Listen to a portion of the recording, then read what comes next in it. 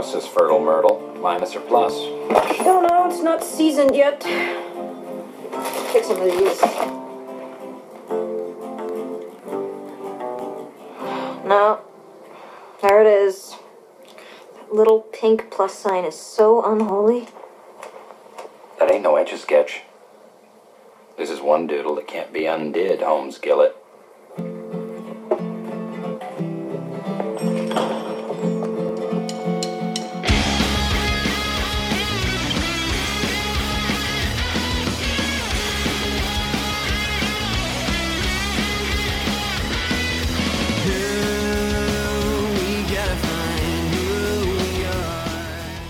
Welcome to The Contrarians, where we're right and you're wrong.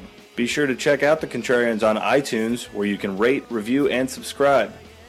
We're also on SoundCloud, and don't forget about our main website, wearethecontrarians.com. Be sure to keep up with the pretentious ramblings of Alex and Julio on Twitter, at JamesAlexMattis and at Ovnio. That's O-V-N-I-O. Time for the podcast.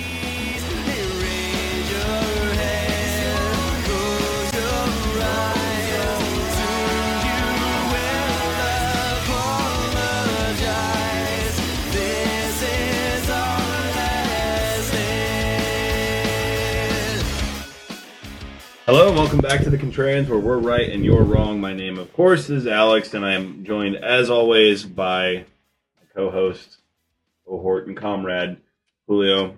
Julio, we are here for episode 41. How are you doing today? We're past the 40s. We are. We mercifully got past that Judd Apatow disaster. Yes, and now we're into a different kind of disaster. The disaster of life. A beautiful disaster. Yes. We are here today to visit the movie Men Good, Women Bad by Diablo Cody, also known as Juno. Now, every once in a while we have a special guest here, a friend of the podcast. Whatever the situation, we found it fitting for this particular one. We have our friend Reid here today. Reid, how are you doing, sir? I'm good. Thanks for having me. Absolutely. This is one of Reid's favorite movies. That's why we decided to have it. It was a complete surprise. I showed up, and this has made my night. So this was a mystery podcast, as I teased for several episodes now. With Reid, I kind of always wanted to have him on the podcast here, and a movie that he has such strong opinions about, passionate opinions, much like myself. He knew coming in. Julio, you came in completely cold into this. I have no, like I said before we were setting up, my only guess, and I was trying not to think about it, was Gone with the Wind. That's the only thing I could think. What the hell would make you think it would be Gone with the Wind? Because that was the only movie that I knew. I mean, we were doing a high-rated movie, so I was like, the only high-rated movie that would be kind of like a chore, like because you said that Reid could like walk out when he saw the movie that we were doing. So I was like, okay, there has to be something that would be like will elicit a strong reaction, and I knew it couldn't be American Hustle because we're saving that one for Chaz. So, oh god, I was like, Gone with the Wind, maybe I would walk out of Gone with the Wind just because I haven't seen it, but it's 3 hours long. So. Yeah, it's longer than that. 3.5 intermission. It's a good movie. Yeah, but I would be like, fuck this, dude. We need to this needs to happen on a Saturday. We have to have the overture, and we have to have the orchestra there to play the intermission. So, right. Which is a real thing they did, by the way. Like, did you know that when it was in the theater, they had like a real orchestra? It doesn't surprise me. It was like back in the premiere good old in Atlanta. days. Yeah. Anyway, Juno. Ellen Page, Michael Cera, the one and onlys, directed by Jason Reitman, who would go on to make vastly superior films, at least one. As always, this was 94% on Rotten Tomatoes, which I don't, for the life of me, quite understand why. It's one of the highest rated movies that we've done so far. This is right next to Modern Times. Yes. So, and Glow. Chaplin. Glow. Ellen Page. Glow, yeah. I think it is the Modern Times of the 2000s. Yes, that's they had audio, so they had that advantage. I have a few positive reviews. There were so many, Alex, and I knew there's so many that would make both of you just grind your teeth. Try to pick the best ones. Tom Long for Detroit News says Juno is the best movie of the year. It's the best screenplay of the year, and it features the best actors of the year working with the best acting ensemble of the year. It's Tom Long going all in. Just real quick, before we go any further, it needs to be established. This was the same year that fucking There Will Be Blood came out. No Country for Old Men. Atonement. Spider-Man 3. Smoking aces. All better movies than Juno.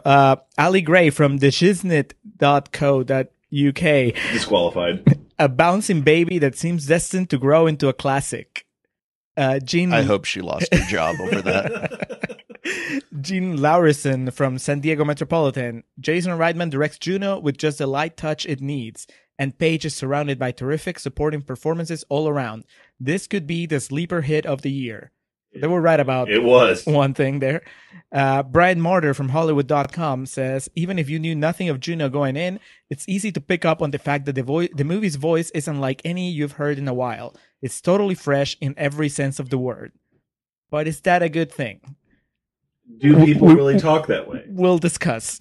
Jeff Bayer from the Scorecard Review says, right from the beginning, when Juno is chugging away on Sunny D, we want to see what she will say and do next.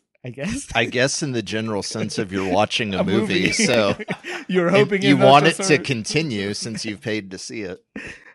Prairie Miller from Newsblaze says, excels in a smart, stylishly rude, tangy teen dialogue, courtesy of screenwriter and former stripper and phone sex operator Diablo Cody, boasting career choices that have assisted her in perfecting talking dirty on screen into a science, I guess.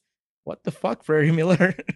That's just like bringing out Diablo Cody's past. Yeah. Stella Papamichael from BBC.com says, Reitman has delivered a bundle of joy. Boo. And finally, Sean P. Means from Salt Lake Tribune says, Cody's writing recalls early Quentin Tarantino, dripping with pop culture references from Beverly Hills 90210 to Thundercats, but with a welcome sentimental streak. How do you think Quentin Tarantino feels about this? Sean Penn said that? Sean Means. I can't, before we bleed over into our genuine opinions about this, that's asinine comparing that. There's no scene in this that's anywhere near like a scene of dialogue in Reservoir Dogs, Pulp Fiction. Anyway. Tarantino, at his worst, is... Yeah. Yeah. So, Juno begins in the season of autumn. This movie's broken down by seasons as opposed to just straight out telling you what act we're in, or if we're in the prologue, epilogue, what have you. Juno, our main character, Juno McGuff, played by Ellen Page, and Polly Bleeker, played by the incomparable Michael Cera.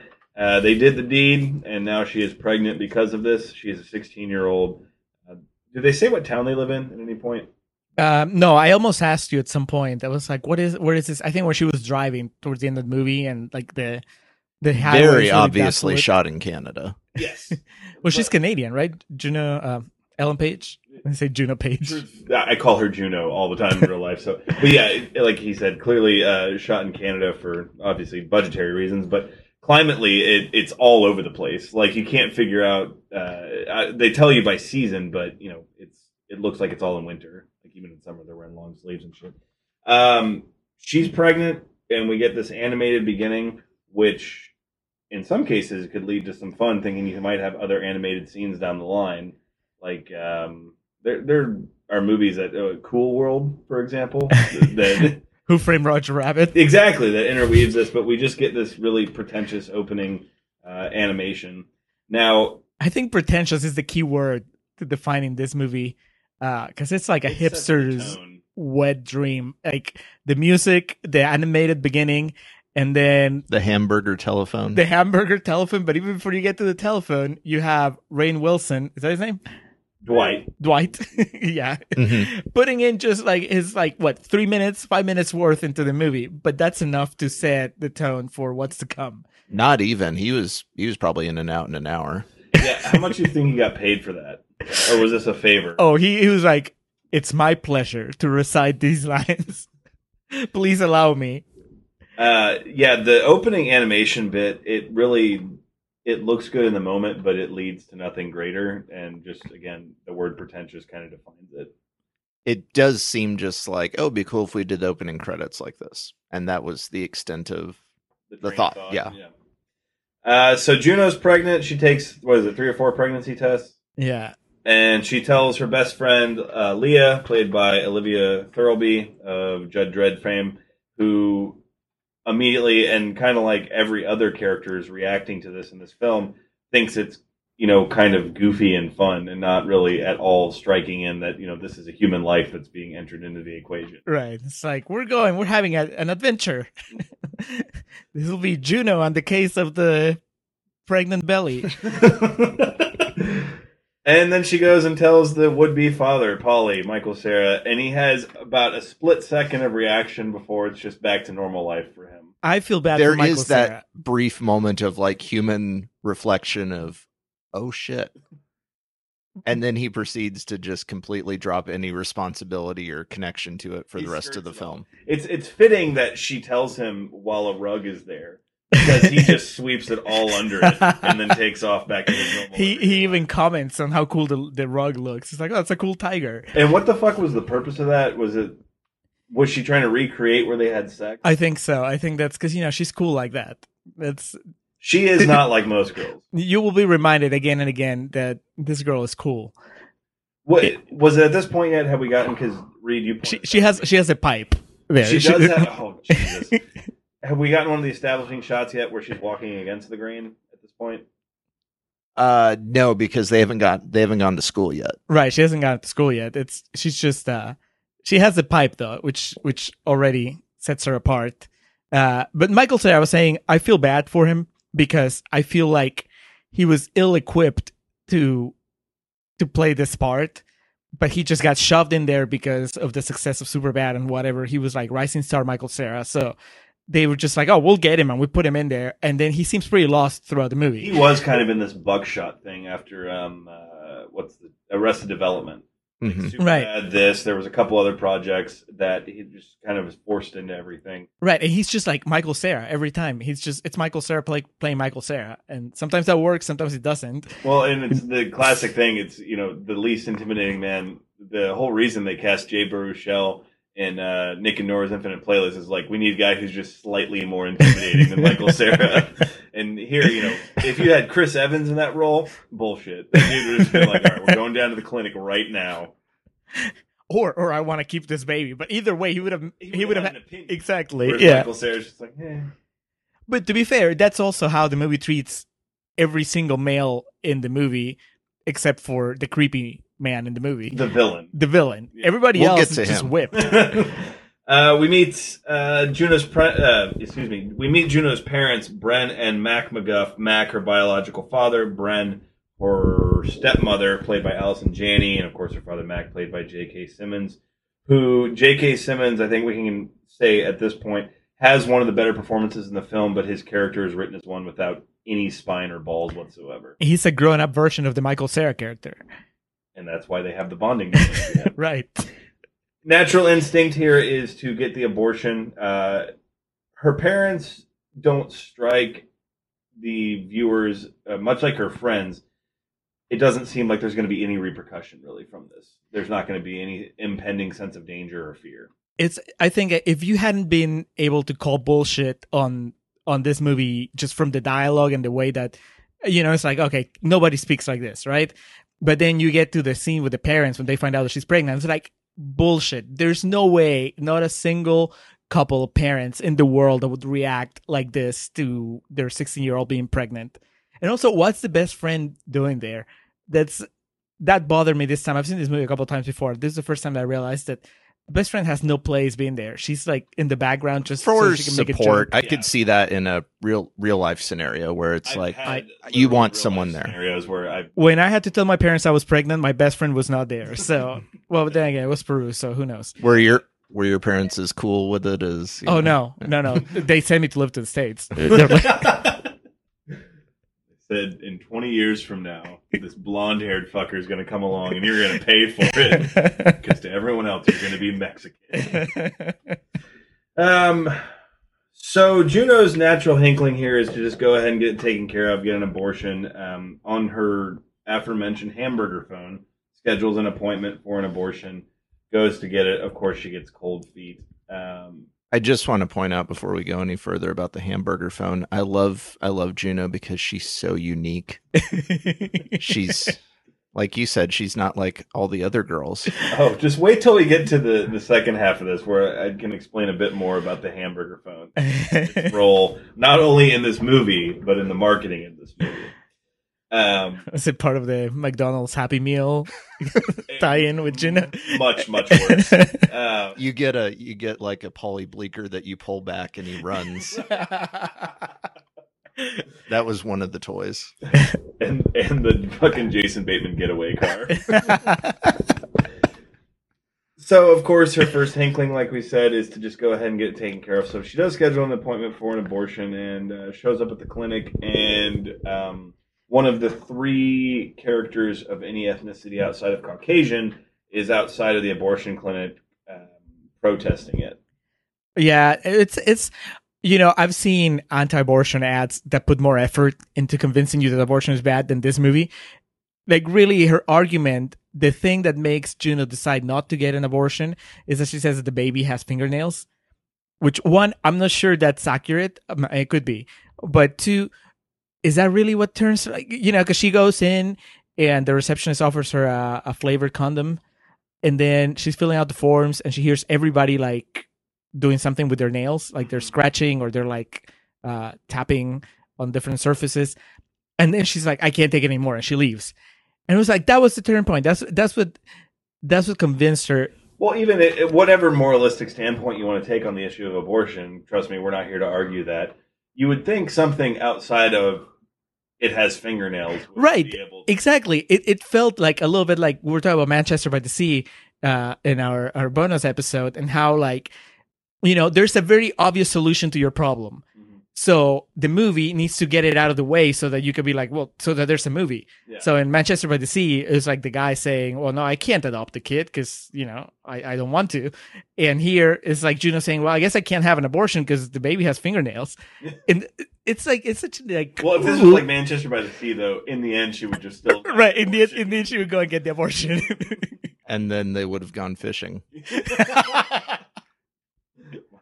Wouldn't the scene outside the Planned Parenthood clinic been more effective if it was like a group of protesters? And I'm just thinking, just from a writing perspective, there's a group of strangers, where she really feels the pressure. But there's the one that recognizes her, and because of that, the crowd of strangers focuses in on her. Yeah. I don't know. No, absolutely. But it's just the one.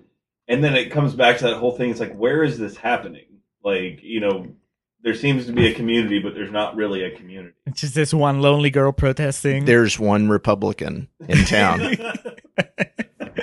It's a border town. It's near Canada somewhere. So yeah, like you said, she rethinks that she takes off. I don't know if she grabbed the boysenberry flavored condom or not. Oh no, she turned it down since she's off sex. Yeah, and when we do these things, we stray away from talking about the writing until the second half. But the line makes his junk smell like pie. That infuriated me to no certain extent. And this was the scene where we all were in agreement on it's clearly written by someone of the opposite gender of male, because there's things in there that are just kind of, I don't want to say with an agenda, but we'll get to all that a bit down the line. Moving along here, once abortion's out the window, the next options come up about giving it up for adoption. Leah, her best friend, helps her out, and they're looking through the ads. Was it a newspaper? The Penny Saver. The Penny Saver, which is the first time I saw this. I didn't realize that was like a bad thing. I didn't know what a penny saver was. Now I get it. That's why, like, Jennifer Garner has that. Right. I didn't get why she was so horrified when she found out that they saw it in Penny There Saver. is that. It's a rare moment of subtlety in the movie, because you realize. Obviously, she had left it up to him to place the ad, right, so he was like, well, I'll do this, but, the least amount of effort, or... He is the villain, after all. That's probably Bateman's idea. Yeah. So we're introduced to Mark and Vanessa, played, of course, by, as we've mentioned several times now, Mark played by Jason Bateman, Vanessa played by Jennifer Garner. They are a married couple that lives in the whitest of suburbias, looking to adopt a child. Presumably, just because based on, context clues and everything, Jennifer Garner's character is not able to have children. Yeah, they say at some point they've been trying for a while, so... Well, and also there's the... Has Jason Bateman really been trying, though? He's been faking it. Juno says, just be happy it's not you, and there's that reflection shot of her. So during all this, kind of interwoven is the story of Polly Bleecker and how his life is just perfectly normal then. But we do get that really weird. I don't want to call it establishing shot, but it's just kind of a hanger on to remind us that Juno's still present in his mind, where he's holding her panties. Right, and looking at her picture from the yearbook. Oh, is that what it was? I didn't see that he was looking at her picture. Yeah. And she said something like, "There's something for you to like spank on," and then really? just kidding. And then I didn't realize it was her panties at first. I thought he had just been like jerking off into a sock or something. A tube sock. You put it under the mattress. It's there when you need it. But that scene, what it does also is his mom talking to him about, Juno McGuff called her earlier. You know how I feel about her, yada, yada, yada. And I don't like her because she's so unique. Exactly. She's so different from all the other girls. Different. She's not like most girls. But what it does more than anything is still goes to show you how easy he's getting it. They never mention a dad, a Paul Bleecker, do they? No. He's Paulie, and there is a Paul somewhere, but A Paul Senior, yeah. a Paul Senior that also Paul had a first. kid and like walked away. He had absolutely no ties to his kid. Like maybe that's a unstated theme in the movie of the abandoning father. Right. I didn't realize Women raising kids by themselves. Yeah. Hey. As opposed to just, women are free spirits to do whatever they want. I didn't realize it was this late into it, but just go to my notes here because I timelined them. At this point is when Juno finally tells Allison Janney and J.K. Simmons, and like we already touched on, there is zero discussion. It's just, okay, you can do what you want. I mean, Allison Janney kind of like, have you considered abortion? And Juno's like, no. And she's like, okay, cool. That's it. I guess we're getting you some vitamins. And J.K. Simmons, comedically, I do like the line here where he's like, Paulie Bleecker, I didn't know he had it in him. But Great delivery. yeah. But even here, it's just you would think he would have more of a strong opinion on what's going on. But he can't because he's a man and he's surrounded by women and he's whipped. He's just like Michael Cera's character. I mean, he's not allowed to have more of a strong opinion on anything. Because Michael Cera's character is taking advantage of the situation where he doesn't have to do anything. J.K. Simmons is just dickless. He can't do anything. We do meet Mark and Vanessa, and it's clear Vanessa is very, she wants this very badly. And I've seen this movie about 3 times. I think this was my 3rd time I've seen it. So I know what's to come with Mark. So his first scene is very establishing in that he's, not really on board with it and everything. But on the surface, they seem like the perfect, white couple to raise. I've seen this movie like 3 or 4 times before. So I think with every subsequent viewing, Jason Bateman's charm, like I find it offending because of how, like, I know what's going to happen. So it annoys me that the movie makes me like him so much when I know that then later I'm supposed to turn on him. He's there and he's smiling and he's being funny and he's being Jason Bateman. You can't like really hate on Jason Bateman. No. So it's not when he's that young and that handsome. The hair. This was only 10 years ago. He even has like some baby fat going. He shouldn't have. He's like a 30-year-old at least in that movie, and he's got the baby fat going that we're now in the last season of Arrested Development, he's lean. So we meet them, and then we get what becomes this big story of Mark shows Juno his room that Vanessa's granted him with a guitar, and they talk about the Melvins and punk rock. She's so cool. She's a 16-year-old that... And she's a 16-year-old that apparently knows that the best time for rock was in 1977. She knows her shit. I was looking in the scene for when they run into Vanessa at the mall to see if there was a Hot Topic in the background because I imagine she just has like a line of credit at Hot Topic. Walks in, Juno, where you been? Hey, home slice. Isn't that what they call it? That's where he works, because he only can get part-time at the convenience store, Right. So he has to work at Hot Topic too. What is it? This is one doodle that can't be undid. Home skillet. Jesus. I want to like believe that Rainn Wilson did his own dialogue, like they let him just improvise, so I can the like. script was written after that. Yeah, That's how real people talk. Everything else follows this. We move on to Act 2, or as it's titled in the movie, Winter. My first note here is the world hates women. I'm trying to remember exactly what that reflects, but did that have anything to do with the movie or just something you were... It just hit you. It's like it's Trump's America and the world hates women. But there's all the struggle of her, being pregnant, all the judgment at school. This is the ultrasound scene. Right. I was about to say this is the ultrasound scene because that's when you said, "Man, even women hate on each other." Yeah, that's what sparked it, because the ultrasound technician really just is throwing the utmost shade at Juno during this entire thing, and really just vilifying it.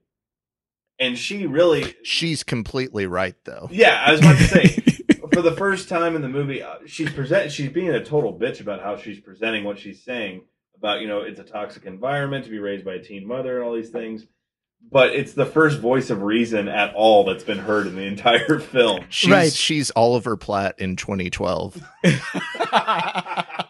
Completely right about everything, just kind of a dick about it. Right. She is really the first person that actually, even like, I don't think that she meant to, but that really puts forth an argument pro-abortion. Of course, by now she's like super pregnant, but still, like somebody should have said this a few months ago, but nobody did.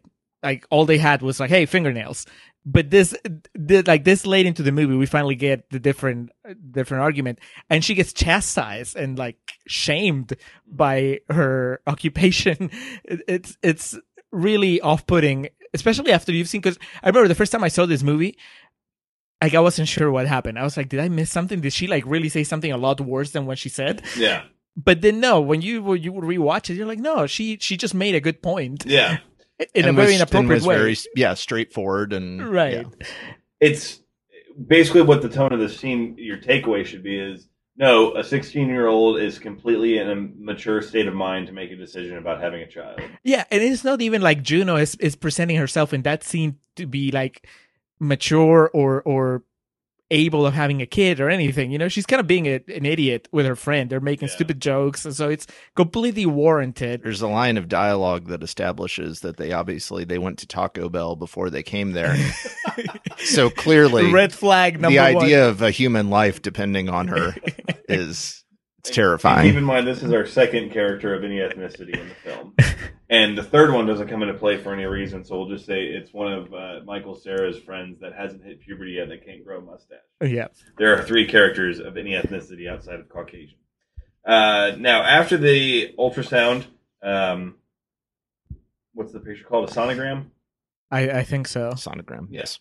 Juno takes the sonogram to Mark and Vanessa. Vanessa is not home, and this is the first big scene we get of establishing chemistry between Mark and Juno. They watch horror movie together, and Juno has because she's not like all the other kids at her high school. She knows who Dario Argento is. Of course, she knows Suspiria. And she knows Suspiria is his best work. If they could have quoted any other movie, just to you spend 10 seconds on IMDb and you can find any other film that he directed and drop it there, but you had to go to the classics. Yeah, it's like, fuck that. Like the whole Dario Argento thing is just so, like, going back to it being pretentious and it's just being a hipster's wet dream. I mean, you could make it a little more believable. She could say Wes Craven and I'll be like, okay, I can kind of see that. She'd be more likely. Even like the argument that Jason Bateman establishes is this guy, like, all the special effects and blood and shit. She could have made like a Tom Savini reference in terms of even that, yeah. So, but it's just, I don't know, it's just trying too hard. Yeah, it thinks it's a lot smarter than it is. But and Tom here's Savini would have been a little too hip for the room. Is he wearing a Soundgarden shirt at the end? Yeah, he's wearing the Soundgarden. What's the album that fucking Black Hole Sun was on? Is that the one where Jennifer Garner says your shirt? Yeah, your shirt's stupid. And she uses an Alice in Chains shirt as the paint shirt. Because, oh man, I thought that was odd because that supposed to establish like that was one of her old shirts. Like they used to kind of be like their shared life, and she's moved on, or did she just grab one of his shirts and it's like underlying tension because like she grabbed one of his old shirts because we're just going to paint the room, and now his like Alice in Chains shirt that he got when his band was on tour in Germany, and now it's ruined because he's not happy in that scene. No, the more interesting story is with them. Jennifer Garner says, "I can't wait for you to be Kurt Cobain, so let's just go ahead to it." Jennifer Garner, all her music knowledge is just based from 1990 to 1993. It's when she grew up, and then she just stopped paying attention. Which is sad for her because, I mean, everybody knows that the best years for rock were 1973. Or whatever fucking year she says. Punk Rock Volume 1. Vanessa comes home and she is very neurotic. You can tell, though, basically she's just been burned before in the situation. She thinks Juno's there because something's wrong. Something's going wrong with the baby. All this shit, worst case scenario is immediately where her mind jumps to. But then there's also the overriding tension of, like, why is my husband spending time with this 16-year-old? From there, Juno goes to Polly's house just to visit him. And Polly's in this movie. And he thanks her for, saying, "Hey, I'm glad my parents won't know that it's my kid." I told you, literally the scene. It was treated with the gravity of like, "Oh man, thanks for not telling my parents that I got drunk and crashed at your place." Well, no, it also sets up, it plants the seed for Juno to emasculate him later on, because she suggests that he should start dating this other girl that apparently smells like soup. Katrina DeVore. And then later on, 20 minutes later in the movie, she's just going to rip him a new one because he actually asks her for prom, to go to prom. Sorry, that setup is just so she can reference Soupy Sales later. There is no reason why anyone of her age group, arguably anyone of our age group, should know who Soupy Sales was. And that turned out to be her Oscar clip. Do either of you guys know who he was? No. I just thought it was a play on words. I just didn't realize that was a thing. I just thought Soupy Sales was just... So what you're telling me is Diablo Cody wrote down about 20 pop culture references and then figured out how to sculpt a script around it. She wrote the movie around them, yeah. Soupy Sales is pushing it for pop culture, but technically, I guess, yes. Did you notice, though, the scene where she goes to tell him, "Oh, hey, we're not going to tell your parents, so don't worry, man. It's cool. Your bastard child is It's our little secret. It's on the down low." On his nightstand, he has the hamburger phone, too. If there was doubt, you knew at the end of this movie they were going to be okay. From there, Juno and Leah, they run into Vanessa in the mall, and Vanessa's there, just kind of... Are they children she knows? Because there's that shot of her playing with children. It's kind of established. I'm guessing she's with friends and they have kids, but I mean, it could just be random kids. She's just grabbing children and taking them into the play area in front of Macy's. Have you seen Elektra? No. Neither did anyone else. So they finally run into each other, and immediately Vanessa goes back to that "oh my god, what's wrong" type thing. Then the genuinely funny line of "I'm here with my girlfriends," and Leah's "You're gay." I thought that was genuinely funny. But we do get Vanessa getting to finally touch Juno's tummy before her husband. But we get in on that. They haven't danced yet, right? I was about to say, well, he kind of touched. No, we have two more scenes. Right. You touched on it about when one of you, I'm sorry, first saying when you saw it, you didn't buy the scene. And she does kind of blow it. She's good in the movie, considering she has Hi Baby. She has an extremely limited range in pretty much everything. But in that scene, it just doesn't work. Yeah. Well, I mean, that's happened, and this is more real talk than Concerns Corner. But I mean, I will say to me, it works better the more you see it. On repeated watching, the first time it doesn't work. And I think it's just the inflection or it's just kind of a silly thing to do anyway in the context of, they're at the mall and in front of Macy's. Yeah, it's just, and they've been making jokes about other stuff, and the movie suddenly decides that this is the time where we're going to get serious and she's going to get her moment. She's been kind of a pain in the ass up till then, Jennifer Garner. She's in, and this is the one moment where you're supposed to really feel for her. Yeah. So... Sorry, I got us off on the tangent. No, I'm about to start defending her character, but the portion we're in right now, I'll save that for a little bit. We all agree. She's a pain in the ass. Yeah, Well, and actually, and a more contrarian's corner side of it, I do resent this because it's part of the whole, let's make Jason Bateman look like a horrible person. It's look, she has a connection with the baby, so of course she's on the right side, and Bateman is a horrible person because he doesn't want kids. Yeah. And it's like, no, it's Shirt is stupid, and he fucking plays guitar and has comics. he doesn't want to decide what color the baby's room is gonna be, and we didn't touch on that scene enough, but the like you said, there's a huge amount of tension in the scene to begin with, and it's a scene that again is such a clash of the sexes, and both the way it's written, but also just what the subject nature of the scene is that whole. It's two different shades of yellow. So the scene, to set it for our listeners, because it's not something that's imperative to the story of the film, but they're setting up the nursery for the baby.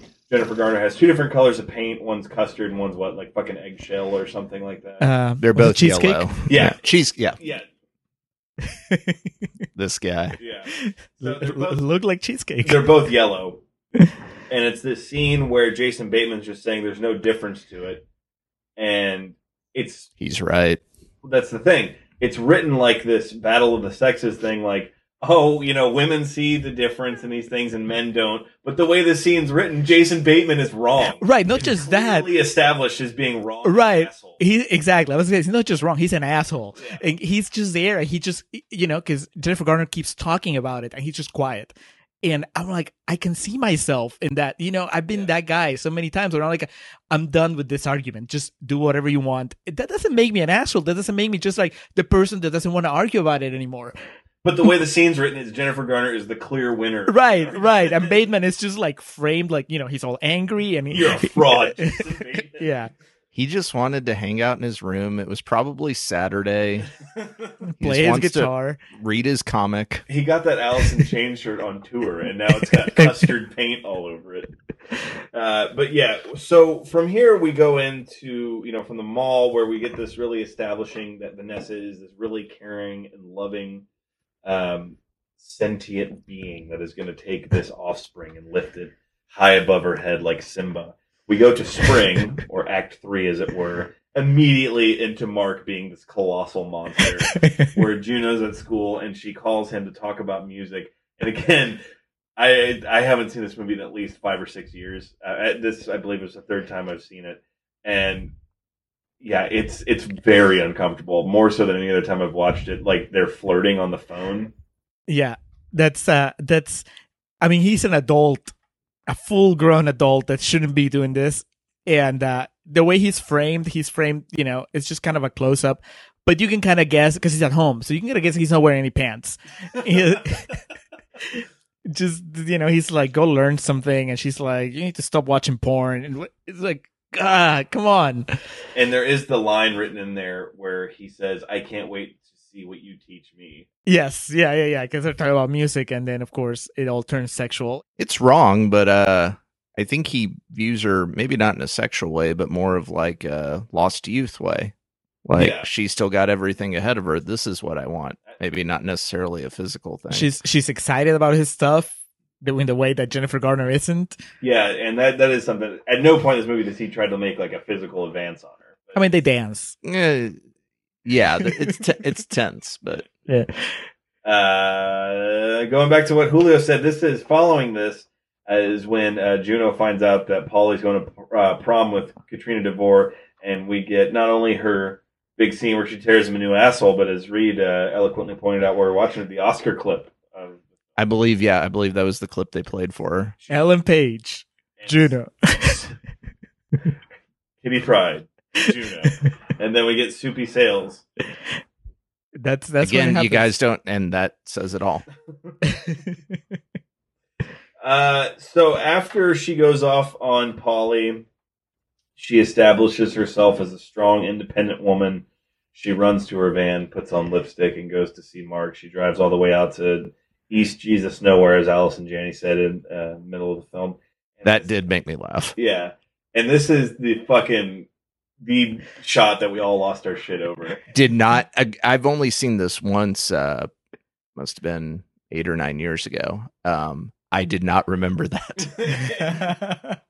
It's fucking like I'm trying to think of something to equate it to, but it's Alfred Molina in Spider-Man 2 when the little chip crashes in the back and he realizes the power he has. She pulls up, and we get this shot where he's like looking through blinds, right? He's up, like second or third floor of their McMansion. And Mark the monster sees that Juno's arrived, and he sees her, and this smile cracks on his face, and he basically runs to the front door to greet her. And they go down to the basement, like all bad made-for-TV movies start about these things. Shows her a comic of... I wrote it down. Most Fruitful Yuki. That's what it's called. And where did he get this comic? I was about to say, Reid, where did he get this comic? He was in Japan opening for... Was it the Melvins? It was the Melvins, yeah. On tour. And this basically just leads to her giving some music to play and them dancing to reenact his senior prom. Well, the Hooples. That's the thing. She's like, you won't know this one. It's Mott the Hoople, but it's like the Mott the Hoople song that everybody knows. It's the one that's on. The one that's on Guitar Hero Aerosmith. That's how popular it is. Oh, really? Oh, is it on there? Yeah, that's how I know it. And it's a good song, but it's like it's the one that everybody knows from them. And like, but Jason Bateman even has to take a second when it starts. It kind of like recognizes the. Oh yeah. Oh, the Suspiria of Mott the Hoople. So they begin dancing, and they're getting closer and closer. And this, while I said there's no like physical advance, this was more tense than I remembered it being. Well, yeah, he moves her hands. Yeah, and then she puts her head on him, and yeah. And then he basically says, "I'm leaving Vanessa," and like all in this one move is trying to kind of position them to like do something. And she gets all mad, and he's like, I don't understand why you're upset with this. I think that this is finally where I completely feel betrayed by the movie, because up till then I thought that maybe Jason Bateman could pull out of it and just be like, what am I doing? This is nonsense. I'm in my 30s and this is a girl that's still going to high school. He's like the captain in Titanic that shoots the guy and kills him, and then, my God, what have I done? But no, instead he goes all in. He's like, I'm getting my own place. And then he says, I thought you'd be happy about this. Like, I want more of that. I want to know what his idea was going to happen was. Juno was going to move in with them. I wanted the movie to be about Mark and Vanessa. Yeah. It's a lot more interesting. Yeah, like that relationship, the facade of the perfect suburban couple, And then this segues into Jennifer Garner's best scene of acting in this. We kind of go back and forth about how we feel about certain scenes in this. Should probably preface that, in my opinion, the best scene of acting when she goes up and Juno's crying and Vanessa is like, "What's wrong?" And then Juno goes to leave and she cuts her off in the doorway. And "What's wrong?" Or she says, "What's the matter?" And then looks at Mark, "What's the matter?" And then Mark, final damning moment. Go ahead. I was just gonna say the great shot of him like running in to make sure that nobody says anything, like he's the bike shop owner from that episode of Different Strokes, trying to make sure everything stays quiet. He runs up and just a little hormonal. Isn't that right, Juno? His hair is all messed up. His shirt is untucked. And she's crying, putting her clothes back on as she comes up. And poor fucking Electra. It doesn't look good. Yeah. No, Jennifer Garner even says, because she's like, "What happened?" And then she tells him, "What did you do?" So. Oh yeah, I wrote that down and I forgot to bring that up. But yeah, she looks at him. "What did you do?" I mean, Alias just cut into the core. There's some history there. Well, that there's things that aren't flushed out way earlier in the movie when they're nervous about actually getting the baby, and Jason Bateman's like, "This happened before, but cold feet," and it's like, who got cold? So it was this very great scene of conflict, and it's basically agreed upon that Mark's going to leave, gets his shit together, and he's going to get an apartment in the city, a loft, yes, and. Which sounds pretty awesome. Well, and then Jennifer Garner says, "Well, aren't you just the cool guy?" Yeah, it's just so like dismissive of just, I guess men in general, just like Juno's dismissive of Polly's any sort of involvement, in the pregnancy. And in a way, her dad, what's his name? Mac. He's also kind of, emasculated by his wife and, his two daughters. And now there's a moment when right before Juno runs out that Jennifer Garner tells her, he's like, "It's just been silly. He's just being a guy." It's like, that basically tells you what the movie thinks about men in general. It's just being a guy. Men bad, Swimming good. Yeah, it's just, he just can't handle it. So Juno has her breakdown on the side of the highway on her way back. She's very upset. She finally gets back home to the only scene of logical thought in the entire film, where J.K. Simmons finally gets his big monologue about, there really is no such thing as true love. It's just basically taking it day to day and working on what you can. In my opinion, the best thing you can do is find a person who loves you for exactly what you are. Good mood, bad mood, ugly, pretty, handsome, what have you. The right person's still going to think the sun shines out your ass. That's the kind of person that's worth sticking with. I have to disagree with you because to me, this is like the scene where J.K. Simmons gives terrible advice. He just basically tells her, well, if somebody likes you, just go with them. But that's not really, because I'm sure that Jason Bateman liked Jennifer Garner at some point, but that's not really what's bothering Juno. What's bothering Juno, allegedly, is that, they used to be happy and now they're not together anymore. So she's asking me, will relationships last? And he doesn't have an answer for that. He just says, well, just stick around with the one that likes you. But he's saying it's basically a day-to-day thing. He even talks about his current wife and his ex-wife, how it's like a day-to-day struggle. That all being said, it would have been a lot more helpful an hour prior in the film if he had this much conviction and thought process of anything. But I that's probably just me, because I genuinely find that scene to be pretty good. You're just a romantic. That's what have we not established on this podcast that I'm a hopeless romantic? Right. It's why Mask of the Phantasm is my favorite Batman movie. But that's why, because literally what that advice does is just drive her to make up with Polly. Well, I was about to say, what it does is creates this really weird thing of this movie is men are terrible except for Michael Cera. He can skirt all the responsibility of getting a 16-year-old pregnant, and then he's going to be rewarded at the end. And he still wins the race. He does. He wins the race. It's a lifetime supply of Tic Tacs. That's right. That's we had the 3 characters of ethnicity, but in the end, Michael Cera beats a whole group of black kids. So basically, that's what Diablo Cody thinks of minorities.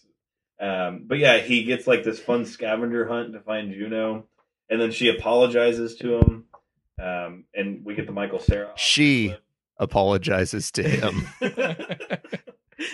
I'm sorry you got me pregnant. But they pronounce their their devoted, undying love to each other at 16 years old. Now, it's never really going to change. And then she goes into labor, cries out that she's in labor by saying, "Thundercats are go." That was a trailer moment. Was it? Yeah. What was the one trailer moment Reid and I recalled while watching it was when she says, or J.K. Simmons, I thought you were the type of girl to know when to say when. I don't really know what type of girl I am. Credits coming this holiday season. So the baby is born. Juno goes to what appears to be a fairly painless labor. So if you're going to get pregnant, do it while you're 16, because it looks like it's pretty easy to do. You're more flexible back then. Nothing like Julianne Moore in 9 months. That looks like hell going through that. And the baby's born. Jennifer Garner's happy to be a mom. We go to summer, or epilogue would be a much easier way to cut it down. And basically, we're taken out with a song. Now, skipping over that, Polly wins his race, comes to the hospital, sees Juno in the hospital bed, and then, as we were talking about a bit earlier, has the man-to-man moment with J.K. Simmons. Wordless. Who is silent. Fine. Has nothing to say, nothing to be... Knocked up my daughter. And wasn't there for... Never did anything. Did not go to Taco Bell with them. Yeah. Just nothing. But now Polly and Juno are a happy couple, and they play a song. That's a little bitty. And they play a song, and then you realize that they've been playing through the entire movie. They really made the soundtrack. Because to me, it sounds like the same band has been playing through the entire movie. Just like the folksy guitar, and yes, I think of just the kids with the skinny jeans and the glasses, the round glasses, and the just vaping, and it's just that's what I think of when I hear those people. And then at the end is Polly and Juno are playing that kind of music where they're taking turns singing out of tune about their love. And if we're just gonna wait for them to be Kurt Cobain, it's gonna be too long. And presumably that's actually let's see these two in 20 years from now. And do like the Train Spotting sequel. It's called Revolutionary Road. Train Spotting sequel. Yeah. So which character from this would be I mean, you have to bring back Bateman. Zod? Michael Shannon? Yeah, which character from the Juno universe would end up becoming the Michael Shannon character from Revolutionary Road in the Juno universe? Polly's Indian friend that runs track with him. Oh, he's crazy, but he's the only one who knows everything. Right, that would definitely the Juno sequel 20 years later would be about them finally getting pregnant. Yeah. And then how that like messes them up. What do you know? 20 years from now, Michael Cera is also like, "Whoa, let's let's pump the brakes here." And then he has sex with Olivia Thirlby in that one scene. Because in Revolutionary Road, they both cheat on each other like 5 times. Oh yeah. Yeah. I know Kate Winslet like hooks up with the neighbor, who's like way under her league, and way to go, neighbor. who's there? Right place, right time. The only thing that was missing after this was the title credit or the title card that said Mark drove off a cliff and died horrifically.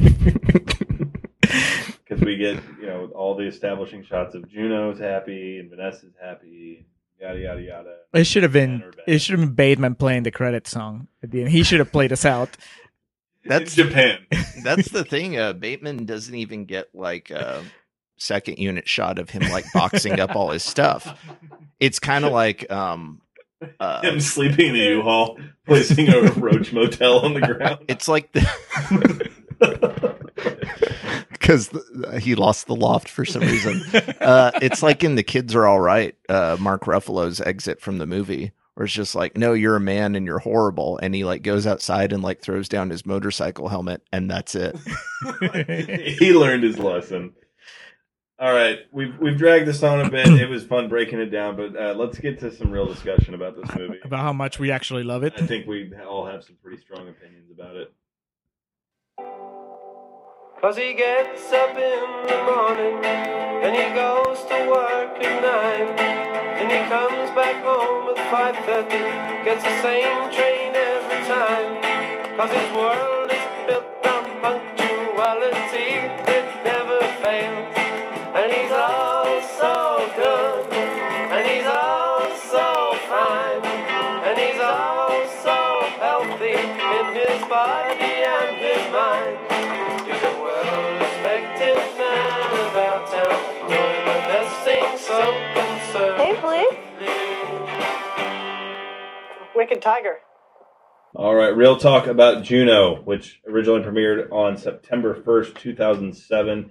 Made the festival circuit. Like I said, it was the Toronto Film Festival, Austin Film Festival, and a couple others there. I remember it got a pretty limited release in the fall, like a very limited release, and for whatever reason, that's when I saw it. It was distributed more wide as a Christmas movie in 2007. Directed by Jason Reitman, as we of course mentioned, written by Diablo Cody. A budget of an estimated $7 million. Turned around. $230 million is how much this movie made at the box office. It did not make that in the U.S. Mm-hmm. I mean, you have the combined star power of Ellen Page, Michael Cera, Allison Janney. It made $230 million domestic. According to IMDb, it made $230 million domestic. My God. It was the first Fox Searchlight picture to make over $100 million. I did look this up because I knew it had to break it, and then of course, Slumdog Millionaire made $378 million. But it makes sense if it was if they repackaged it as a holiday release. I mean, that's a lot of money. I knew it did well, but yeah, crazy. It's a lot. Shot in 31 days in Canada. Obviously, as we said, stands at 94% on Rotten Tomatoes, a towering number. It was Roger Ebert's #1 movie of 2007. It was nominated for 3 Academy Awards, including Best Picture, Best Actress, and That's screenplay. Screenplay. Jason Reitman was nominated too, right? Yeah. So excuse me, it was nominated for 4 Academy Awards. It won Best Screenplay. It was nominated for the other 3. To go back before I forget, the Hamburger Phone. Best Screenplay of the Year. Let's just go ahead because it was a fucking murderer's row. It was a 1995 of when Shawshank and Pulp Fiction were all in there. We had No Country for Old Men, fucking There Will Be Blood, Michael Clayton, Atonement, and Juno. And Atonement is okay. Those were the best picture nominees that year. Yeah. But say what you will about Juno, it does not belong in the same breath as No Country for Old Men or There Will Be Blood. And it's also awesome that both those movies came out. Those are like two of the best movies released during my lifetime. Michael Clayton's a great movie too. Michael What Clayton is very good. do you have what were the other screenplay nominees? There Will Other Be Michael Blood Clayton's would have had in to it. have been one of them, I would imagine. No, because that's adapted. Oil, of course. Oil. I mean, I don't think it has anything to do with the novel, but Lars and the Real Girl, Michael Clayton, Ratatouille, and The Savages. Ratatouille and The Savages are better movies than Juno. man, I haven't seen The Savages or Lars and the Real Girl. I've never seen Lars and the Real Girl. I have to recuse myself from this It's a discussion. good film. I was just curious. Well, since we've established that, to go back to the hamburger phone before we move on. So the hamburger phone that was used in both Juno and Polly's room in the film was actually the hamburger phone that Diablo Cody used. It was hers. It was her piece of property. And the screeners of the movie were sent out with hamburger phones for critics. Like they were sent to them to entice them to review the movie and give it a favorable review. And then, of course, So somewhere in Roger Ebert's office was a hamburger phone. and then just to touch on it briefly, because one of the things the movie is known for is the Juno effect in 2008, 17 under 16-year-old women were impregnated, and Time Magazine dubbed it the Juno effect. Have you never heard about this? No, No. that sounds like horseshit. No, I remember. How many 16-year-olds get pregnant on a daily basis? Why is that news? Oh, I'm sorry. It was 17 students under 16 at the of years of age at a Massachusetts high school. So like one individual high school. Time Magazine called it the Juno effect, and Time stated that some adults dismissed the statistic as an outliner, while other accused films of 2007 Juno and Knocked Up for glamorizing teenage pregnancy. But which they those don't. people clearly had not seen Knocked Up because they're not teenagers. And two, yeah, it's not. I'm going to go with outliner because, yeah, Yeah, I mean, I'm sure some fucking straw man argument there. yeah, even if you don't like the movie, Iglesias had some new single or something, and the panties were dropping. I think that even if you don't like the movie, you can't say that it's like pro teenage pregnancy. No, the only person that would say that is someone who hasn't seen it. They would see that it's a movie that's marketed based on a teenager being pregnant, but they have not watched the movie. Right. It's not pro abortion, but that doesn't make it pro teenage pregnancy. It's pro women. It points out what we all know, that pregnancy is quirky and fun. So those are all my fun little trivial facts before moving into it. It points out that pregnancy is okay as long as you have like understanding parents, a really cool family that will take care of the kid after you pop it out, That are well-to-do, so Right. they can handle all the huge expenses. Yes. And that the dad is just okay with skirting all the responsibility. Oh yeah. Women can raise the babies So on their own. we all have three different perspectives of when we viewed this movie. Of course, before we get to that, I'm sorry, Julio, I took over there. Go ahead. Oh no, yeah. We have a few, of those 6%ers in Rotten Tomatoes. Joe Blow from Joe Blow's Movie Emporium says, "Yes, I'll say it. This film is overrated." Well, Jeremy Heilman from MovieMartyr.com says that Juno has been heralded for its realistic portrayal of a teen girl's point of view, demonstrates how poorly the demographic has been represented on screen. Gina Carbone from Seacoast Newspapers says the most overrated film of the year isn't bad. It's just trying too hard. Michael Srego. That's a very fair assessment. Yeah, that's what I was thinking. I was like, that's the one I agree with the most, probably. Michael Srego from Baltimore Sun says, too much of it is like a subpar episode of Freaks and Geeks, padded out to 92 minutes with pseudo-witty dialogue. Oh, that's even better. David Cornelius from eFilmCritic.com says, what a hideous piece of fall hipster crap. Fall hipster, I think it's just hipster.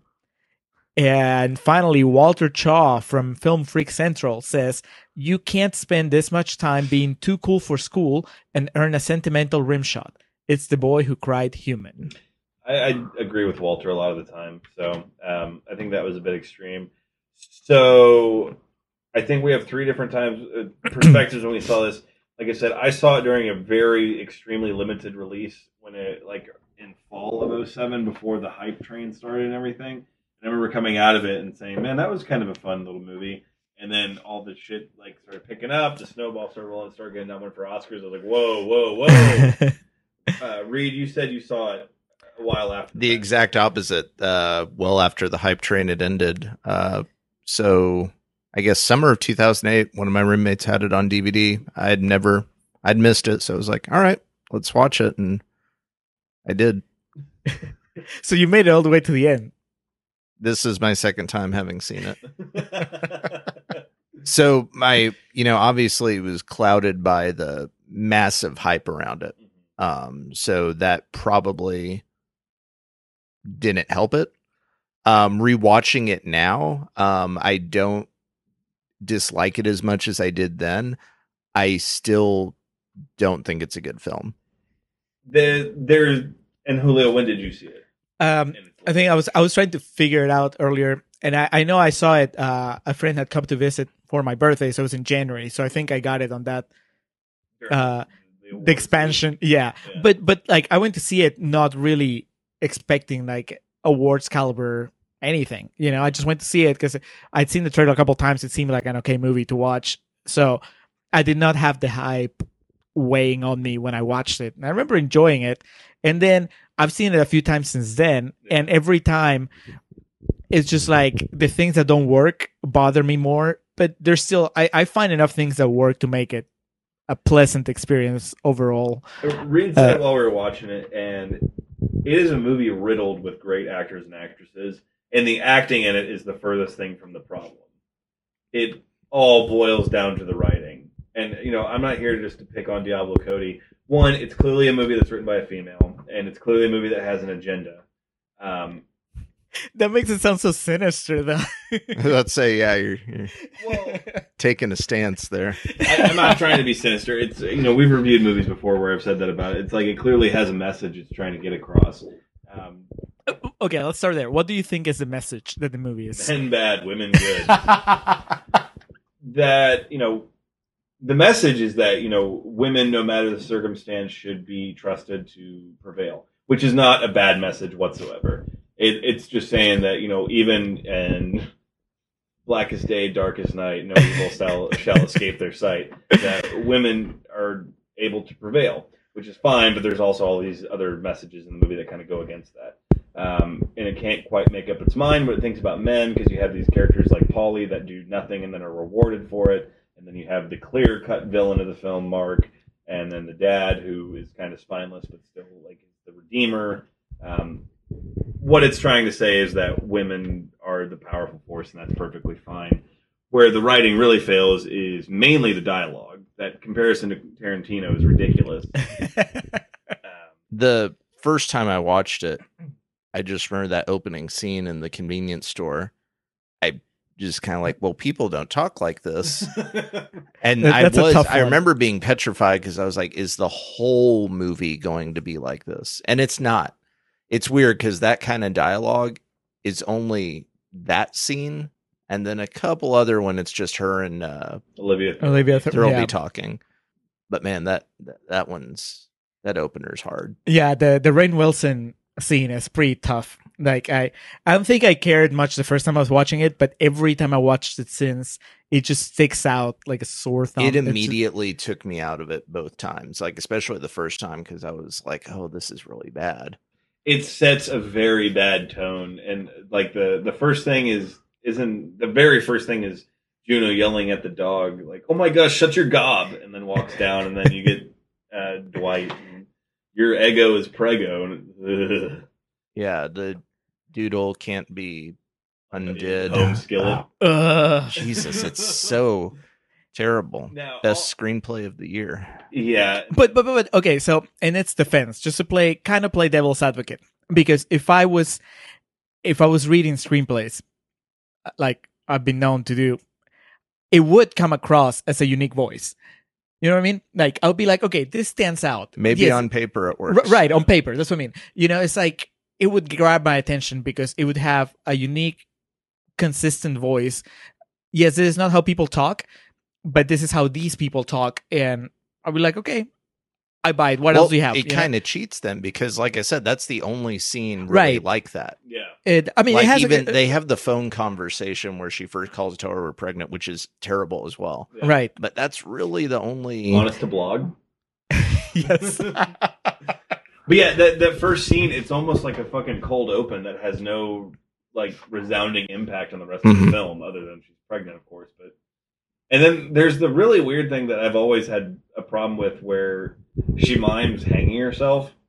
Well, with the Twizzlers or whatever. Which obviously it's done for like almost borderline comedic effect, but it goes into that whole problem with the movie of there's no voice of reason, and anyone that tries to talk about no one tries to tell her what to do, which, you know, obviously if you're an adult, no one can tell you what to do. She's a fucking 16-year-old kid.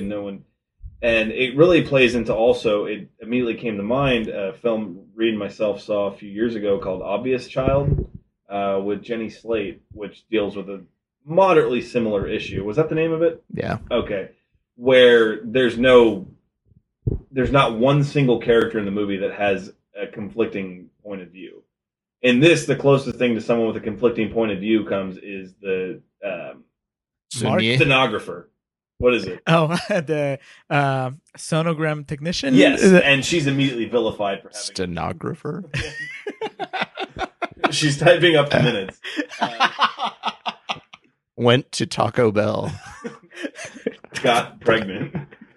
But she's immediately vilified for having an opposing view. I think, it's not even an opposing view. Like, I don't want to touch her because she's just like, she's the one right character. It's like, you're really immature and not treating this anywhere near it how it should be. It's like, it's really good that you're giving it up for adoption.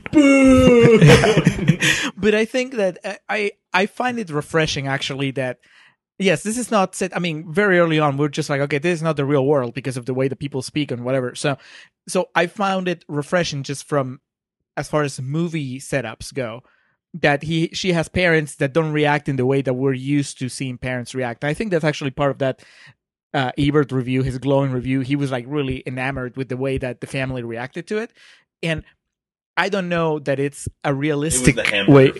That too, but I don't know if it's a realistic portrayal of it. But it's in a movie, you know. Once you buy into the situation of like, oh, this is just how people act in this movie. Like, okay, so she's got really cool parents. You know, that parents are like really cool with the whole thing. And then if you can buy that, and I think that's easy to buy that because of the performances by J.K. Simmons and Allison Janney, then you're like, okay, I'm in with that. I think part of the problem with the dialogue also earlier, because I could imagine maybe there were some lines that maybe J.K. Simmons and Allison Janney were like, yeah, we're not saying this, you know? Whereas I could very easily see J.K. Simmons refusing to say those lines. Right, whereas like maybe, you know, Rainn Wilson. What the fuck is that? Yes. Rainn Wilson, Olivia, whatever, you know. There's scenes that don't work that well, maybe because, you know, they just stuck to lines that didn't really flow naturally from them. I don't know, but I can buy. I like the parents being kind of cool, or at least having like that different take on it than you would expect. J.K. Simmons is a phenomenal actor and can pretty much pull anything off that you ask him, and he's very good in this movie. Absolutely. Now, as we kind of alluded to in the first portion, to myself. And I don't mean to speak for both of you, but I think from both y'all's perspective too, the real point of interest in the movie really takes off with the introduction of Jennifer Garner and Jason Bateman. That's when like the movie becomes genuinely interesting. Well, yeah, when you're talking about like that's the closest thing the movie has to any kind of conflict. Well, yeah, that's a big thing, that the Jason Bateman character is just fascinating. And it's like I said, it's been 5 or 6 years since I've seen this. My thought was always that it is Jennifer Garner's best individual performance in a movie. I always thought she stole the show. Dude, Jason Bateman took that character and ran with it, dude. He's the Ethan Embry of this movie. He is the Ethan Embry of this movie. He's not wrong, though. I mean, he's well, okay, he's flawed. He's flawed, but I mean, ultimately, his sin is like, I don't want kids and I'm not happy with this marriage. Well, it's not where that's not where it stops though. He would have had sex with Juno if she hadn't rejected him. You don't know that. I think that dance was not going anywhere good. Jennifer Garner's very good. We kind of had our like little side conversations during the movie where she's Jennifer Garner. She's playing. I've seen the whole run of Alias, which I think is probably the best Jennifer Garner showcase as far as what her limitations are. I really like 13 going on 30. I haven't seen it. Okay. Because I'm racing Big. So I don't need to see the female version of Big. Thing, she does those credit card commercials. But that was after. That was by then. I'm just saying she's perky in them. If we're talking about like the best out of the body of work. Yeah. Okay, fair enough. But I think that having seen her, I guess, at her most winsome, at her most charming in certain like episodes of Alias, this was probably, at the time when I saw it, I'm like, this is her most unlikable character that's in her play, because even though she's in the right, she's very neurotic. Right, she's shrill. She's type just, A, you know. Yeah, she's just nagging, and you kind of feel bad for Bateman. I mean, I agree with you that he's really she's just a flawed person like Bateman, and but she has, you know, the establishment of like, did they lose a baby? Did they, you know, things that are. There is some actual weight behind the character, you know. So yeah, and then we get to the scene at the mall. Like I said, I wanted the movie to be about them. Yeah, they definitely have their relationship and the characters feel a lot more. They feel closer to real life than Juno and everybody else in her life. They actually feel like real people. But then you get to the scene in the mall, and I told you the first time I saw the movie, I was like, "This is just too weird." When she's just like talking to the belly, and you know, she's like, "Hello, baby," and "Hi, baby, talk to me, baby." It's just it was out of her league. But the payoff that the baby actually kicks, I think that maybe talking to the baby not so good, but with her reaction to the kick when she lights up and she smiles, and it's the Kaiser Soze moment. Yeah, that one's good, and it makes it worth it. And I think the first time you're watching the movie, because you don't know that that's coming, then it's really, you can't really judge it well. It doesn't like play very well. But once you know that's coming, it's really good. It's a really good scene for her. And I saw shades of her reaction when Bullseye threw the nightstick through her dad. Only now she's dressed like a normal person. Yeah. And they do, you know, for all the complexities of Bateman's character too, and I was kind of piecing it together. The reason, you know, that Paulie gets rewarded in the end is because there's the scene where he gets completely dressed down and emasculated, whereas Mark just gets completely emasculated and then gone. Yes, just out. To presumably a really sweet loft. Right. I mean, you should have showed him just with a case of beer and like bottles watching the UFC. Like he's happy. I love that, like, his happy ending for you had to include like him watching UFC. Or just the football game. I don't know. He's watching old VHS tapes of his band when they were on tour. This is when we were in Brazil, right here.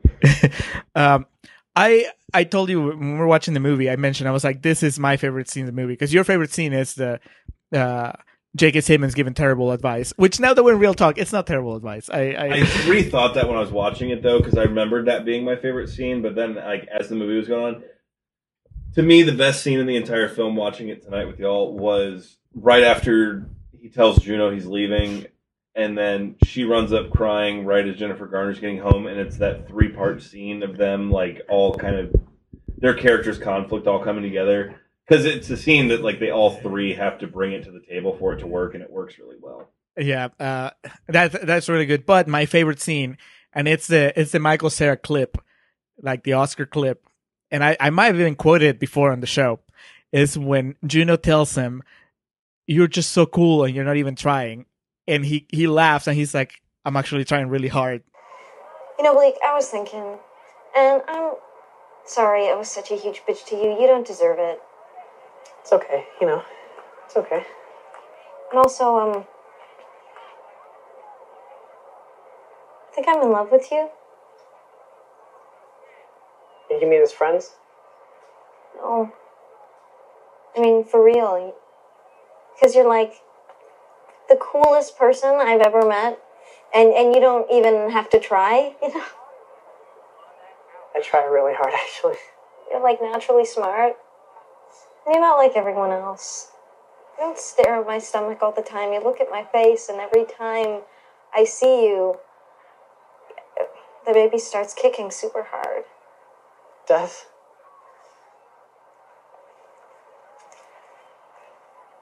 It's such a good line, and I think it explains everything in his character, everything that we complain about his character in this movie. The fact that I'll he tell just you looks what he so didn't aloof. try hard to do.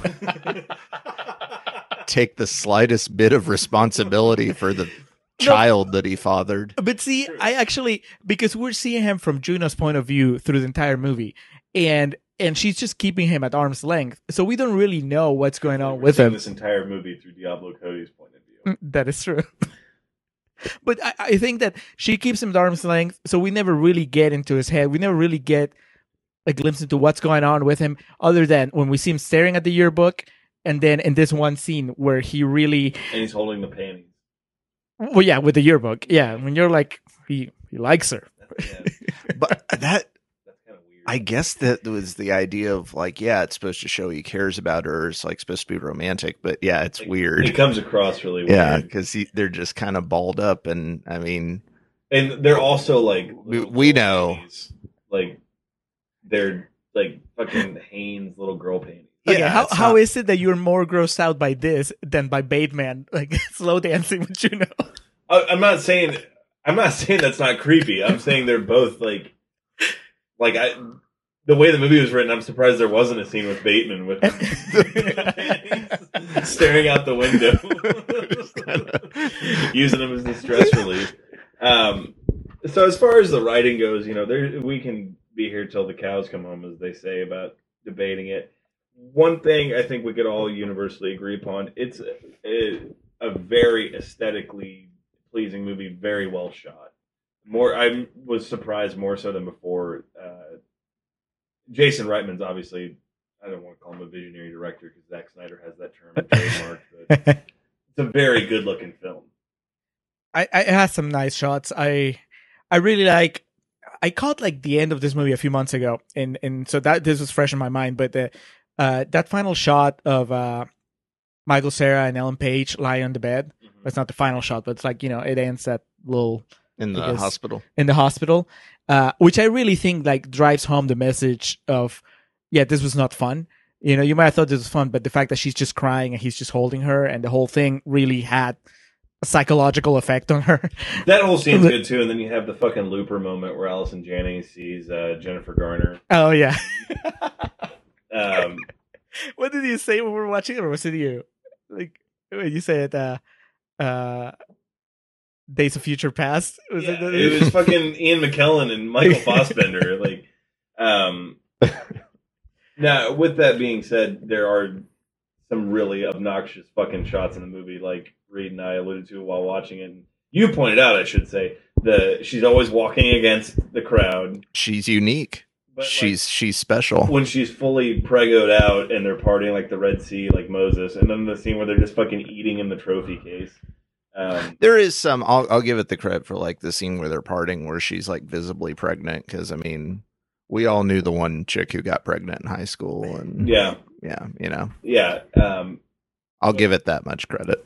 Color scheme, everything like that. It looks good. Yeah, and again, I just want to go back to the whole like, she's so unique and she's so different, and it really works against the movie. But I think that on an early stage of production, it has to have worked for it. Like even going back to stuff like the hamburger phone, that now we make fun of it, but I think that it was sent as a fucking consolatory prize with the fucking screeners. Right, but I think that maybe if it was just a hamburger phone, we wouldn't worry about it. But because it's the hamburger phone and the way she talks and just like all the quirky stuff that's all throughout the movie. All these things that we're talking about, the movie makes a point to draw attention to it. Right. It's like that quote said. It's like it's trying too hard. Yeah. But if it tried a little less hard, then we wouldn't worry about it. I wouldn't have a problem with the hamburger phone. I would be like, oh, that's cool. That's what I want from a movie. I want something different. I don't want her to just answer a phone. It tells me something about her personality, that she has a hamburger phone and that she's very aware of it. But I thought it was interesting that she rented Suspiria once. Because, I mean, she could have rented any movie, but she was like, I'm going to be different, and I'm going to go down the horror aisle. See, that I have more of a problem with. The whole Suspiria, her being a horror buff. Okay, here's the problem, is like all the music references and all the movie references are not anything. It's not B-sides. It's not deep tracks. Exactly. Like, the movie tries to pitch it like she's saying things that are like super niche. Yeah. And it's just like, no. Like, if Talk about Chris Gaines. Talk about fucking zombie Holocaust. Like, say something that, like, you know, only... That's like you said, if she had name dropped like Tom Savini, it would have been like, oh, okay, you know, that's, you know, it's not like that's going super deep, but it's something where you would have to have a little bit. It's a Hot Topic movie. Yeah. It's like I don't know, it's like, what are your favorite bands? Like Iggy Pop and the Stooges. They're fucking terrible, for one thing. And it's like, oh, because people know who Iggy Pop is. Yeah. Rancid, the Ramones. Yeah. Like the Sex Pistols. Yeah. Like the whole thing about... The Melvins. Yeah, 77 being, you know... Yeah, that's when the Ramones dropped their first album, and look, you're not going to tell anyone more than me how important the Ramones were, but yeah, it's like... We don't have time for that. You know, that scene when she's talking music with Bateman, that's probably the most obnoxious scene for me in the movie, because those are the kind of people that I just tune out and I walk away. But here, I was stuck with them in the movie. That's, you know, when she's just like name dropping bands and he's name dropping bands, I was like, shut the fuck up, just, you know, get to it. Yeah, it's just fuck already. One step away from talking about fucking I Spit on Your Grave and all this shit about horror movies. So, now with that being said, Jennifer Garner, like we talked about, the first part has that line of "Your shirt is stupid." I thought that was like a cool, like she's finally like coming out of her, telling what's what. It's good. I think we could all agree upon there's a better movie trapped in it that did not come of it. I mean, maybe. I'm happy with the way it is. I think it's a flawed, but I mean, obviously I like it more than both of you. I think it's flawed, but I kind of wouldn't change anything about it, because then it just wouldn't be Juno anymore. You know what I mean? It'd be a better movie. But it wouldn't be Juno. It would lose its Juno-ness. Maybe I would replace Rainn Wilson at the beginning with somebody that can probably be a little more charming with that kind of dialogue. I wouldn't have had that dialogue at all. But don't you think that there's somebody that can pull that off? Charlton Heston. An old guy, like an old... No, they just do the gag from Wayne's World. Like, this isn't working. Can we get a better actor in here? I was going to say Sam Worthington.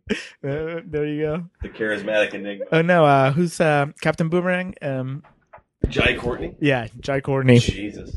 It is what it is. There's things in there that, you know, we could all wish were extrapolated upon. I think my biggest point of contention with it is it's a fun movie for what it is, but it's nowhere near what its legacy would lead you to believe it is.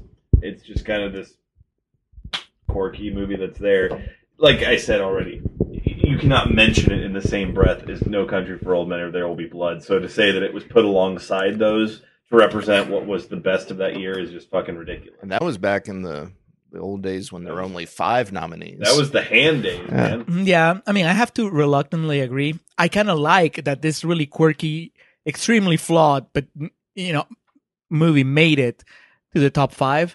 I had my issues with a lot of hamburger films. Yeah.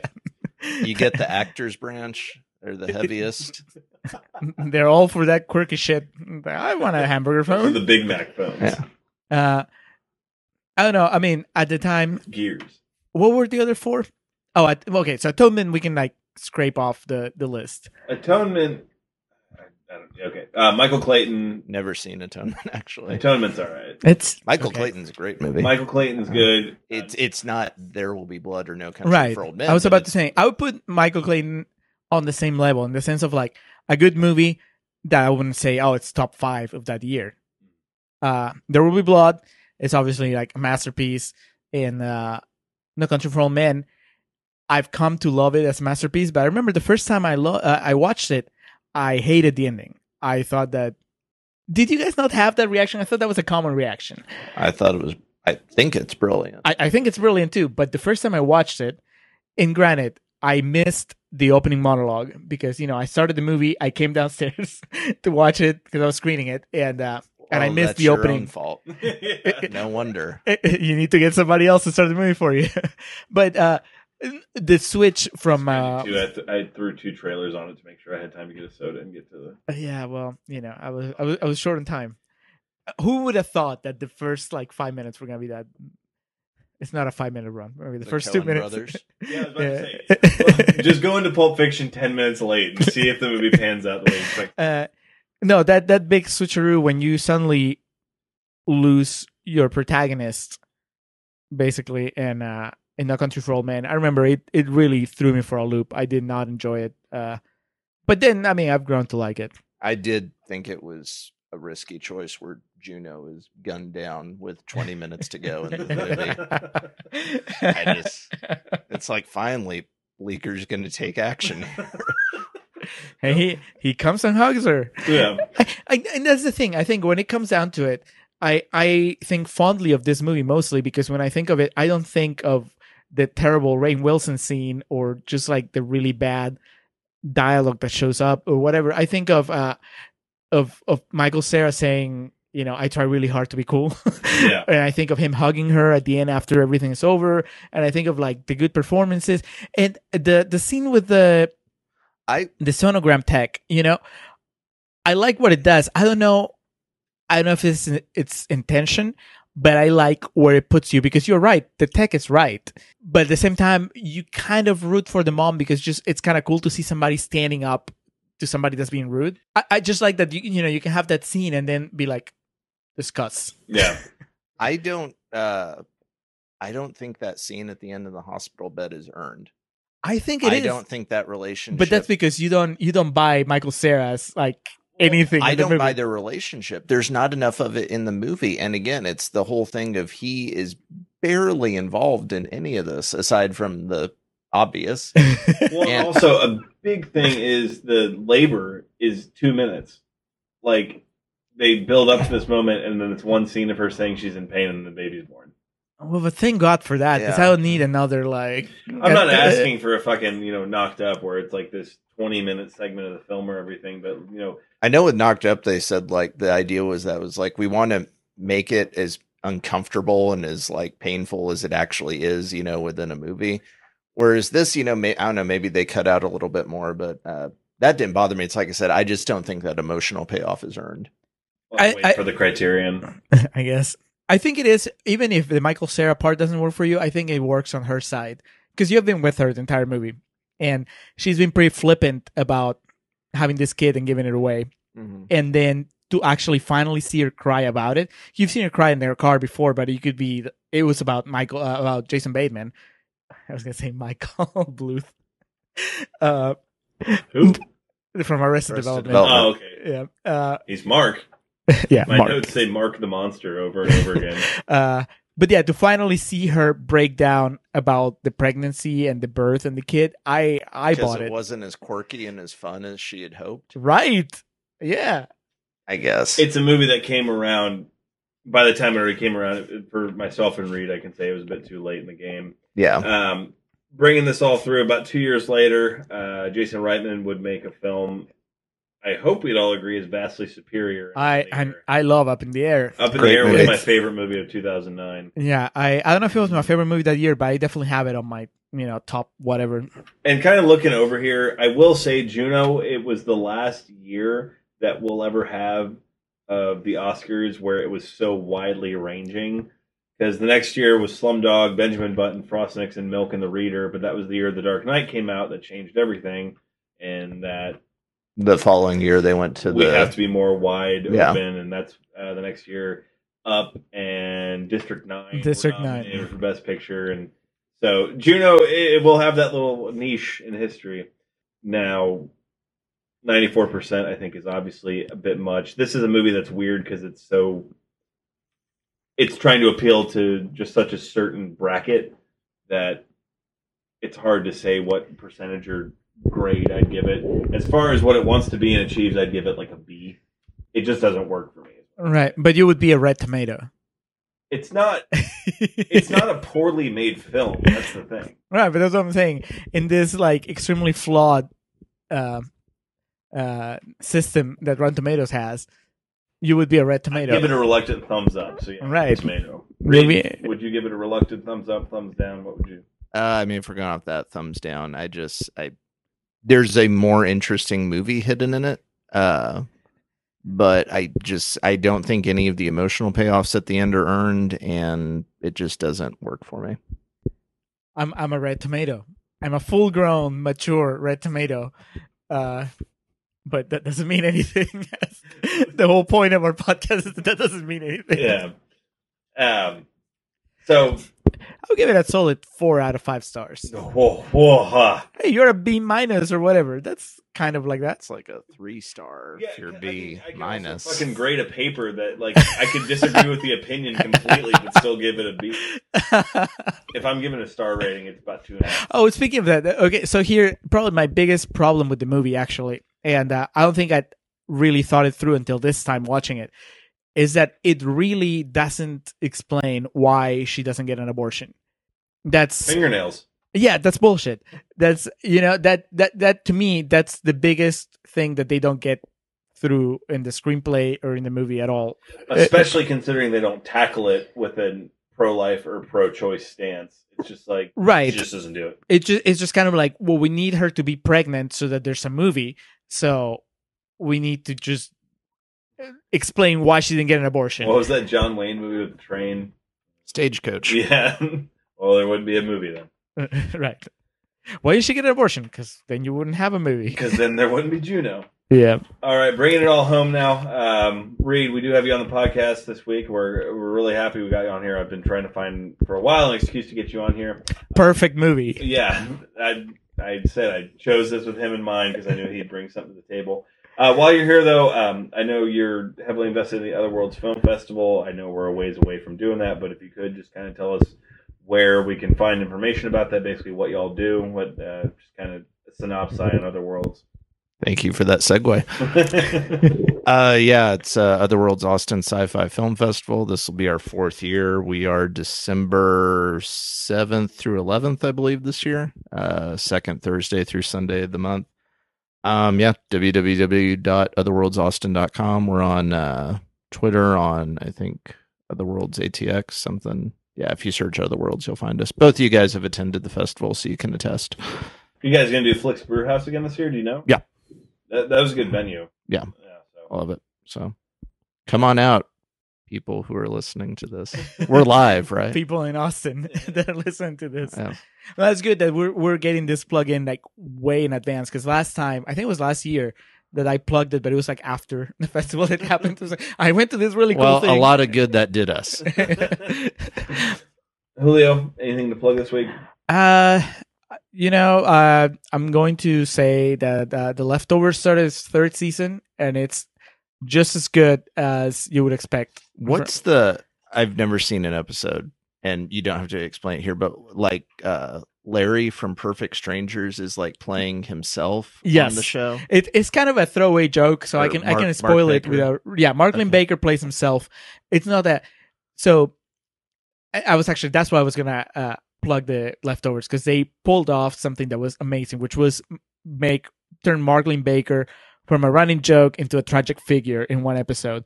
Because the whole idea of The Leftovers is that 2% of the world's population vanished one day, and some people think it's a rapture, but it's not as if like only the good people disappear. It's just random people disappear for no reason.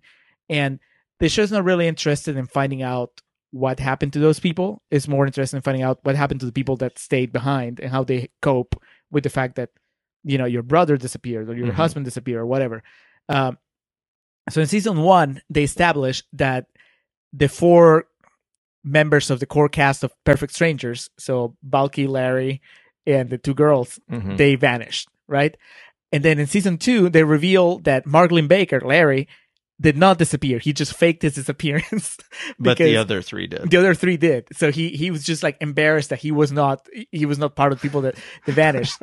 In season 3, they bring him back, and he's actually running some sort of like, you don't know yet if it's a scam or if it's something legit, but he's just behind this outfit that's trying to figure out what happened to the people that disappeared, and so they bring him in for an episode, the second episode, and he's playing a dramatic role. I've never seen him. I've seen him in one movie that was also comedy, but he's playing a dramatic role, and he's just this man that's obviously haunted by the fact that he did not vanish with the rest of his castmates.